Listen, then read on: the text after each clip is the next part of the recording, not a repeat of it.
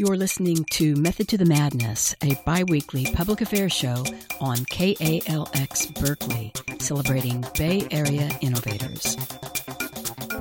I'm your host, Lisa Kiefer, and today I'm speaking with Mohamed Shehk, co-director and Media and Communications Director of Critical Resistance. Welcome to Method to the Madness. Thank you for having me. I've been hearing a whole lot with the upcoming presidential election and all the debates about prison reform. I find it kind of interesting that for the past over 20 years, your organization has said, forget reform. We need to abolish prisons. Yes. Critical Resistance was founded in 1998. It was founded in Berkeley. There was a conference called Critical Resistance Beyond the Prison Industrial Complex. And you had a lot of heavy hitters. Angela Davis. Was one of our co-founders. And Ruth Wilson Gilmore. And we're actually doing an event with Ruthie down in L.A. Yeah, so we began using a term that was actually coined by Mike Davis, the prison industrial complex. And it was a way to begin thinking about the interrelated systems of imprisonment, policing, surveillance, and other forms of state violence and control, really looking at this system as being built intentionally to control, repress, and inflict harm and violence in communities. So if we understand that its purpose is to control communities, then we don't want to fix it, right? We want to chip away at its power. We want to abolish it. So we really popularized the notion of prison industrial complex abolition. And for the past 20 years, we've been working on various projects and campaigns toward eliminating the prison industrial complex in our society. So of all the candidates, who do you think is most on board or at least understanding of what your strategy is toward prisons? It's really interesting with the current presidential candidates that have approached criminal justice reform in a variety of ways. I mean, you just had Bernie Sanders release a platform that actually picks up a lot of some of the concepts and community-based approaches rather than continuing to invest and waste millions and millions and millions of dollars into the system of policing, into imprisonment. What are the reforms that appear to be liberal or progressive, but are actually entrenching the system? Right, they're kind of co-opting. Yeah, after the deaths of Mike Brown and Eric Garner back in 2014 with the upsurge of Black Lives Matter and the enormous amount of attention being focused on policing, and you had an array of reforms being discussed, such as body cameras, such as more training for police officers.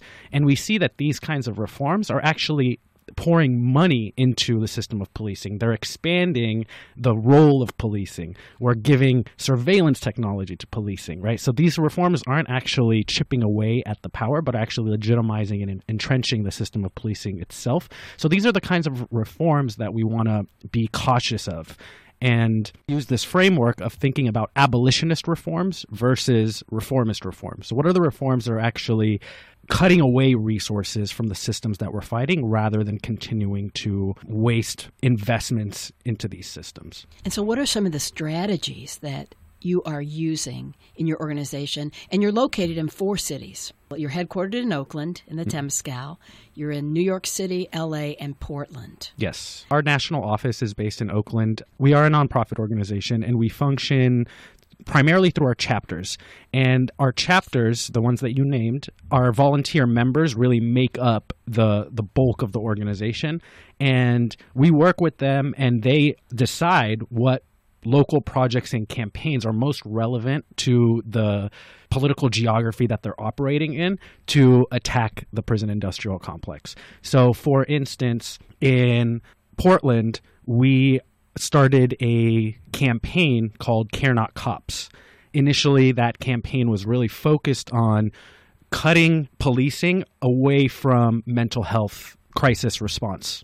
We want to divest resources away from policing, take money away from the police budget, and put that into community-based and user-determined mental health resources.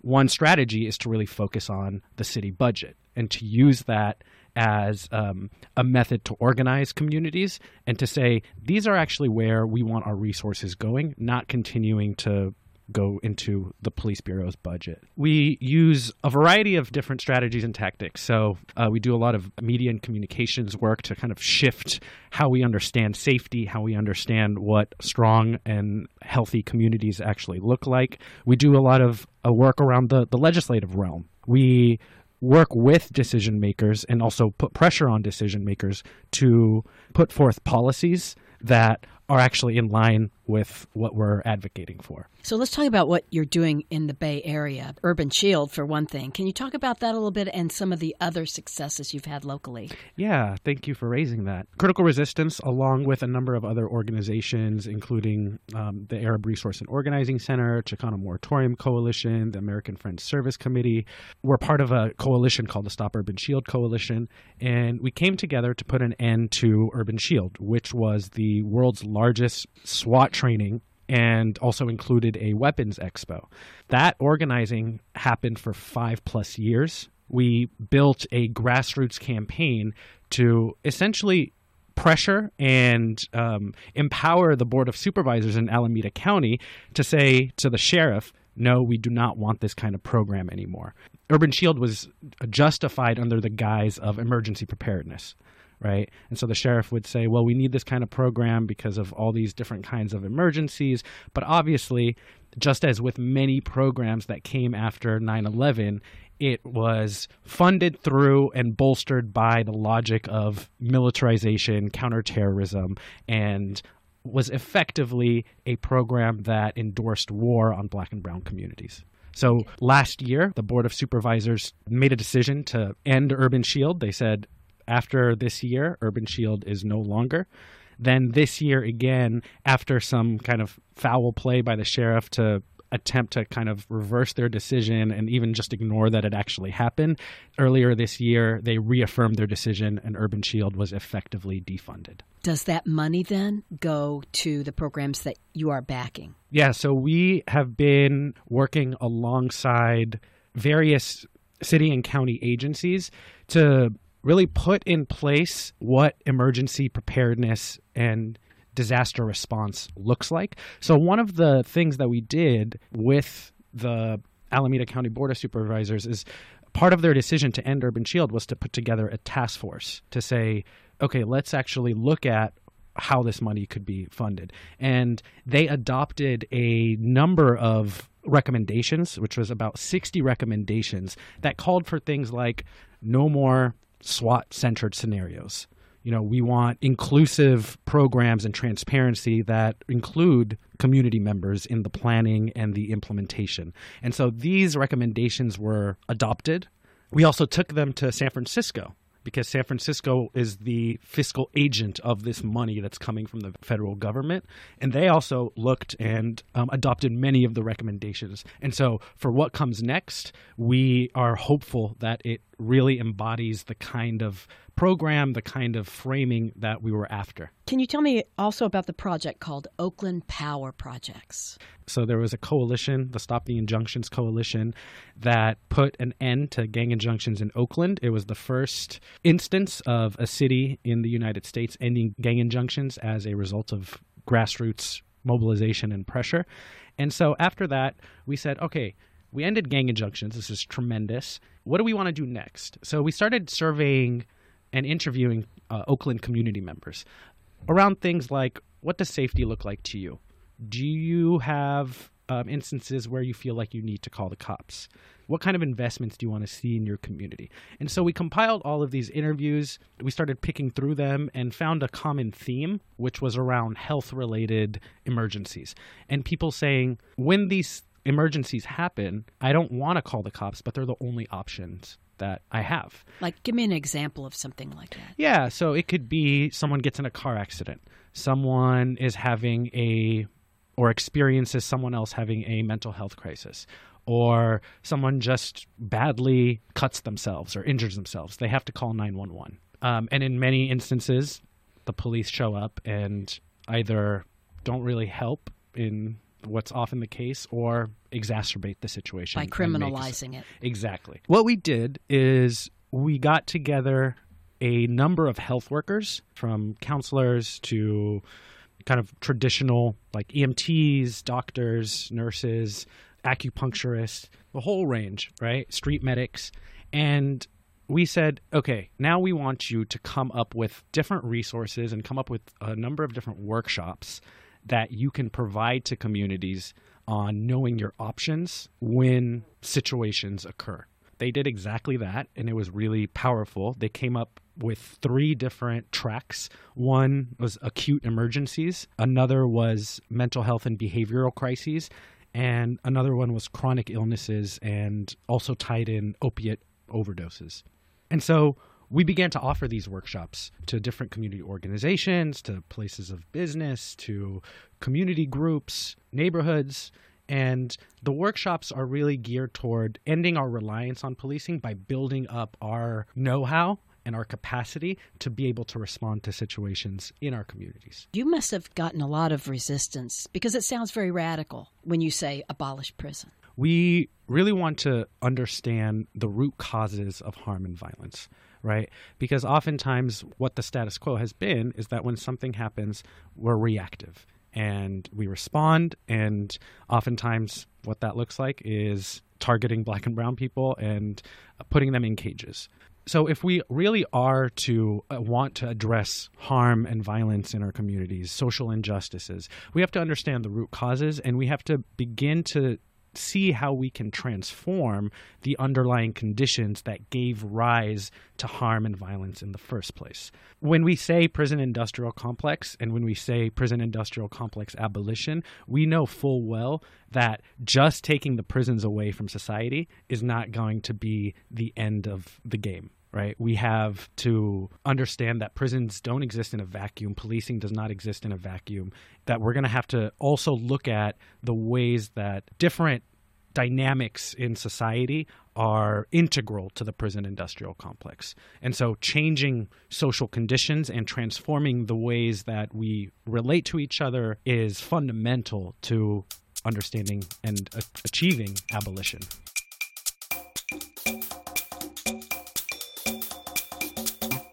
If you're just tuning in, you're listening to Method to the Madness, a bi-weekly public affairs show on KALX Berkeley celebrating Bay Area innovators. Today, I'm speaking with Mohamed Shehk, the Media and Communications Director of Critical Resistance. And you've been successful. You're stopping a prison from being built locally here in San Francisco. Is that correct? Yeah. So one of our campaigns here in the Bay Area is the No New SF Jail Coalition. What that essentially is the sheriff back in 2013 or so, or even a little bit before, but that's when the coalition really came together. The sheriff wanted to build a replacement jail to one that already exists at 850 Bryant Street, which is known as the Hall of Justice in San Francisco. The interesting thing about the Hall of Justice is that nearly all of San Francisco, it's unanimous that building needs to be torn down because it's seismically unsafe, it's decrepit, it's falling apart. And the sheriff wanted to build a replacement, saying that was his only option. What we did was we formed a coalition with a number of other organizations and effectively put a halt to that plan. So in 2015, we got the supervisors to vote unanimously and say, we don't want to build a new jail. We actually want to look at alternatives. We want to look at ways to reduce the jail population while building up resources and looking at investments that actually support people coming back home and can support communities in need where we don't have to respond by criminalizing So them. You guys are active participants in this new solution. Yes, absolutely. And so right now our effort is to actually close the jail at 850 Bryant Street. That's kind of the main thrust that we're working on right now. We do have one supervisor who has stepped up and is willing to put forward legislation toward shutting the jail this year. What we're looking at is opposing different kinds of reforms and different proposals that would actually legitimize other forms of punishment, Yes. as a response. So like they'll say, okay, we're going to close this jail. Let's put everyone on electronic monitoring. And we're like, no, we don't want to expand surveillance. We don't want to expand the jail beyond its reach, which is essentially what electronic monitor shackles are. We don't want to move people to Alameda County, to Santa Rita jail. We want people to remain close to their families, close to their communities. And we don't want to reopen new jails or reopen old jails and refurbish them. So it really is about looking at what are the resources that we can build, what already exists, and then what do we need to build up. Around housing is a big one. I mean, you have nearly 30% of the jail population that was houseless before they were arrested and booked. You have enormous racial disparities in the jail population in San Francisco, more so. And in the nation. Yeah, but I was going to say even more so than the rates that we see across the country, where the city of San Francisco has about a 4% black population that is on the decline. And black people make up 80% of the jail population. So you look at that enormous disparity and say, what's really going on? What's wrong? Right? Yes. What's wrong? You have a significant number of people that face mental health issues and substance abuse. Just looking at these numbers, we can easily begin to say, a new jail is not necessary. We do not need to be locking these people up. We can easily be thinking about other kinds of investments that would actually strengthen communities and make new jails obsolete. Tell me how you're getting funding for these programs, because they sound like they might be pretty expensive. We do fundraising. We're actually fortunate to be majority grassroots funded. So about 65% of our funding comes from people, donating monthly, giving us one-time gifts. We hold events, fundraising benefits. In terms of the funding for the programs, we're advocating for those to be taken away from the police, sheriffs, other agencies that are about criminalization. And we want to divert funding away from them into the resources that we want and need. Have you seen an upsurge in interest over the 20 years that you guys have been working hard at this? It seems like there's more of an opening now. We definitely have seen a tremendous upsurge in the popularity and interest in just even the concept of abolition, right? What we've done, and other community members, other organizations have done, is to really make this concept common sense. Because you mentioned earlier that, this can be kind of a scary, radical concept for people. One of the things that we really do is to show how practical it is. We show the way that abolition can be worked on, can be practiced on a day-to-day level. How did you personally get involved with critical resistance? How long have you been there? I've been involved in critical resistance for just over 5 years now. The way that I came to critical resistance was really beginning to recognize the role of policing and imprisonment in this country. My background as a Palestinian, as someone who has long been involved in organizing and different activism around Palestine solidarity, began to really look at what are the intersections between what's happening there and what we're experiencing here. When you see that the state of Israel imprisons such a significant portion of the Palestinian population, the aid that they get from the U.S. government in order to do so, that helps them and allows them to do so. And then the ways that Israel really practices its tools of repression on the Palestinian population. So for many that, follow this issue closely, you might know that Gaza is essentially a laboratory experiment for the state of Israel to test different tools, tactics, technologies, and then they export those technologies to governments all around the world by billing them as battlefield tested. And I assume we are one of the recipients? Absolutely. And that's kind of what we get back for our military aid that we provide. When you look at this, the interconnections between policing and imprisonment there and in other places with the systems here, you begin to see that they're playing a fundamental role. And whatever issue that you work on, whether that be environmental justice, whether that be public education, climate change, women's rights, LGBTQ rights and liberation. The prison industrial complex is tied to all of those issues. The prison industrial complex is fundamentally patriarchal. is fundamentally toxic to the environment, is fundamentally why we have such a disinvestment from public education, right? Because of how much resources are being squandered on this enormous system. That for me became very central in the kind of activism and organizing that I wanted to do. Are you also working inside prisons? Yeah, so our Oakland chapter has a inside-outside working group. Their primary drive is to communicate with people on the inside and to share resources on how to support organizing that's happening. We also do a lot of work in communicating with people on the inside to help inform the work that we're doing out here. We have a reading group that we do where we read articles from a newspaper that we publish with people on the inside and then share and give reflections and circulate those. We publish a newspaper called The Abolitionist that goes to now over 7,500 people in prisons, jails, and detention centers across the country. Much of that content is actually composed and written by people that are currently or formerly imprisoned. How about education programs inside?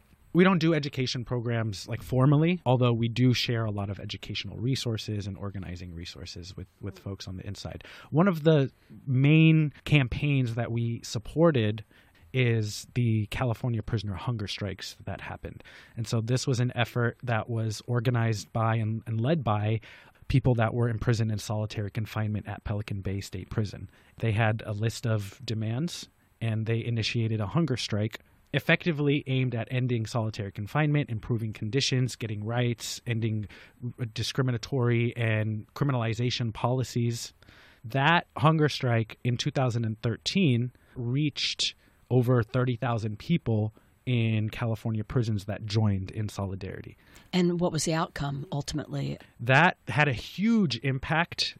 It gained national and international attention and drew widespread condemnation on the practice of solitary, of locking someone up in a windowless cell for 23 hours a day. Because of that attention, the United Nations Rapporteur on Torture said that solitary confinement is a form of torture. The California legislature held a number of hearings on the use of solitary confinement. Now, in the midst of this happening, there was also a lawsuit that was initially brought by the prisoners themselves and then was taken up against the California Department of Corrections and Rehabilitation, CDCR. That was then taken up by a number of lawyers and legal organizations, including the Center for Constitutional Rights.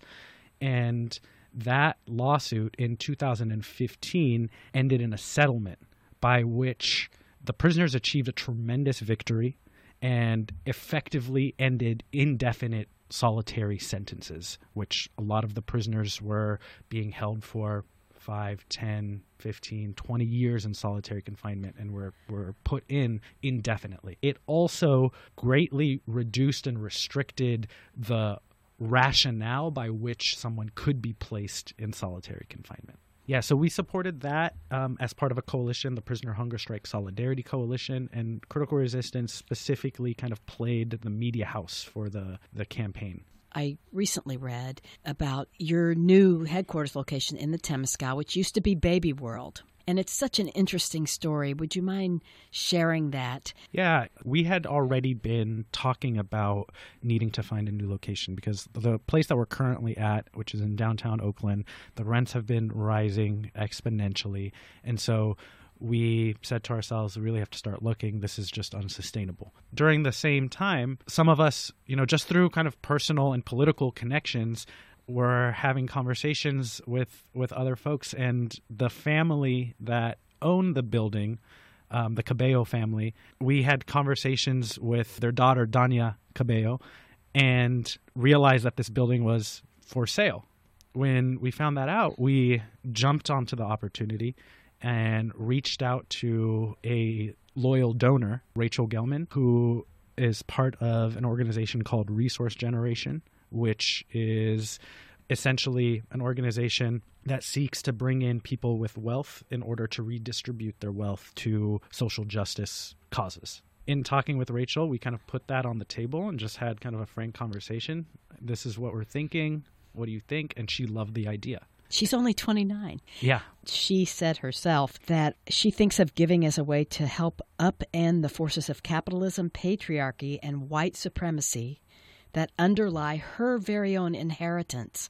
And she said, I believe ending this economic system that creates such drastic wealth inequality is necessary for all people's humanity and dignity, including my own and that of my family.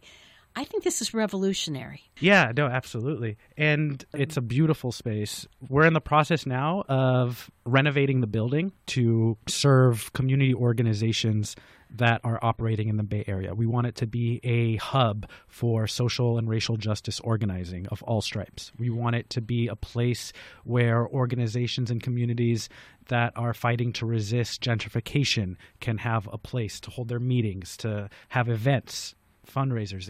So we really want it to serve the community and to really pay homage to the legacy of organizing in Oakland. And it's kind of interesting because the owners of the Cabellos, their family had suffered under Pinochet in Chile. So there was just all this serendipity that happened between you and them. Yeah, no, absolutely. They come from a very kind of rough political history and also are very much tied to resistance movements, right? So they were part of the first suit against basically the horrors of the Pinochet regime, the School of the Americas, and the role that the U.S. played in supporting the horrors of Pinochet. I did want to ask you what your greatest challenge has been in the time that you've been in this organization. One of the greatest challenges that we face today is the way that the prison industrial complex is shifting. How much technological innovation is going on. The ways that technological innovation is being integrated into the prison industrial complex to expand its reach. Now, this can be like the physical tools and technologies that are developed, or something that isn't so tangible but is just as dangerous, such as predictive policing or risk assessment algorithms. These are, in a way, kind of taking away the human element, so to speak, and putting in place algorithms and technologies that are actually serving to criminalize people in an automated fashion. It's a very scary concept to think about. We really need to resist attempts to say that we're going to make the prison industrial complex better by removing the bias of humans by introducing technology. The society that we live in is built on racial oppression, gender oppression, oppression against sex. And so technologies are not going to solve that. We have to actually begin to transform those dynamics, eradicate systems of oppression if we want to achieve liberation. What's coming up for your organization? As I mentioned, we are working on the No New SF Jail effort to close 850 Bryant Street. Be on the lookout, join our mailing list, visit our website, sign up, because we'll be putting out information on how folks can really plug into that fight and close the jail. For folks in Los Angeles, we're going to have an amazing event. Ruth Wilson Gilmore, who's an amazing, inspiring, brilliant scholar, is going to be speaking. This comes after a huge victory where we, along with the Justice LA Coalition, stopped LA County from building a quote-unquote mental health jail. That was an enormous victory. We've been fighting jails in Los Angeles for 10 years, and we want to just celebrate and bring our communities together. We really just encourage folks to check us out. What is your website? criticalresistance.org. And can people volunteer in your organization? Absolutely. Our Oakland chapter holds volunteer nights every Tuesday from 6 to 9 p.m., and that's in our current office, not the new building, 1904 Franklin Street, Suite 504. And so come through, volunteer. We find ourselves in a very trying political moment. You know, the current presidential administration is unrelentless in the attacks that it's waging on our communities. Blatant racism and sexism and xenophobia that has come from this administration. We also have seen the ways that communities are resilient and resistant.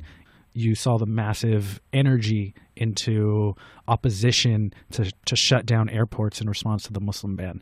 We see opposition from ICE raids. We also want to resist the tendency or maybe even the appeal to want to go back to how things were, because there were a lot of things wrong and violent and racist in the policies in former administrations.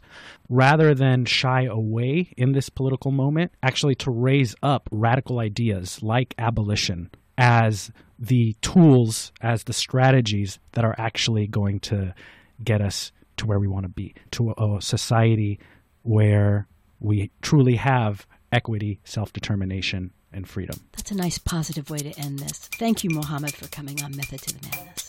Thank you. You've been listening to Method to the Madness, a bi-weekly public affairs show on KALX Berkeley, celebrating Bay Area innovators. We'll be back again in 2 weeks.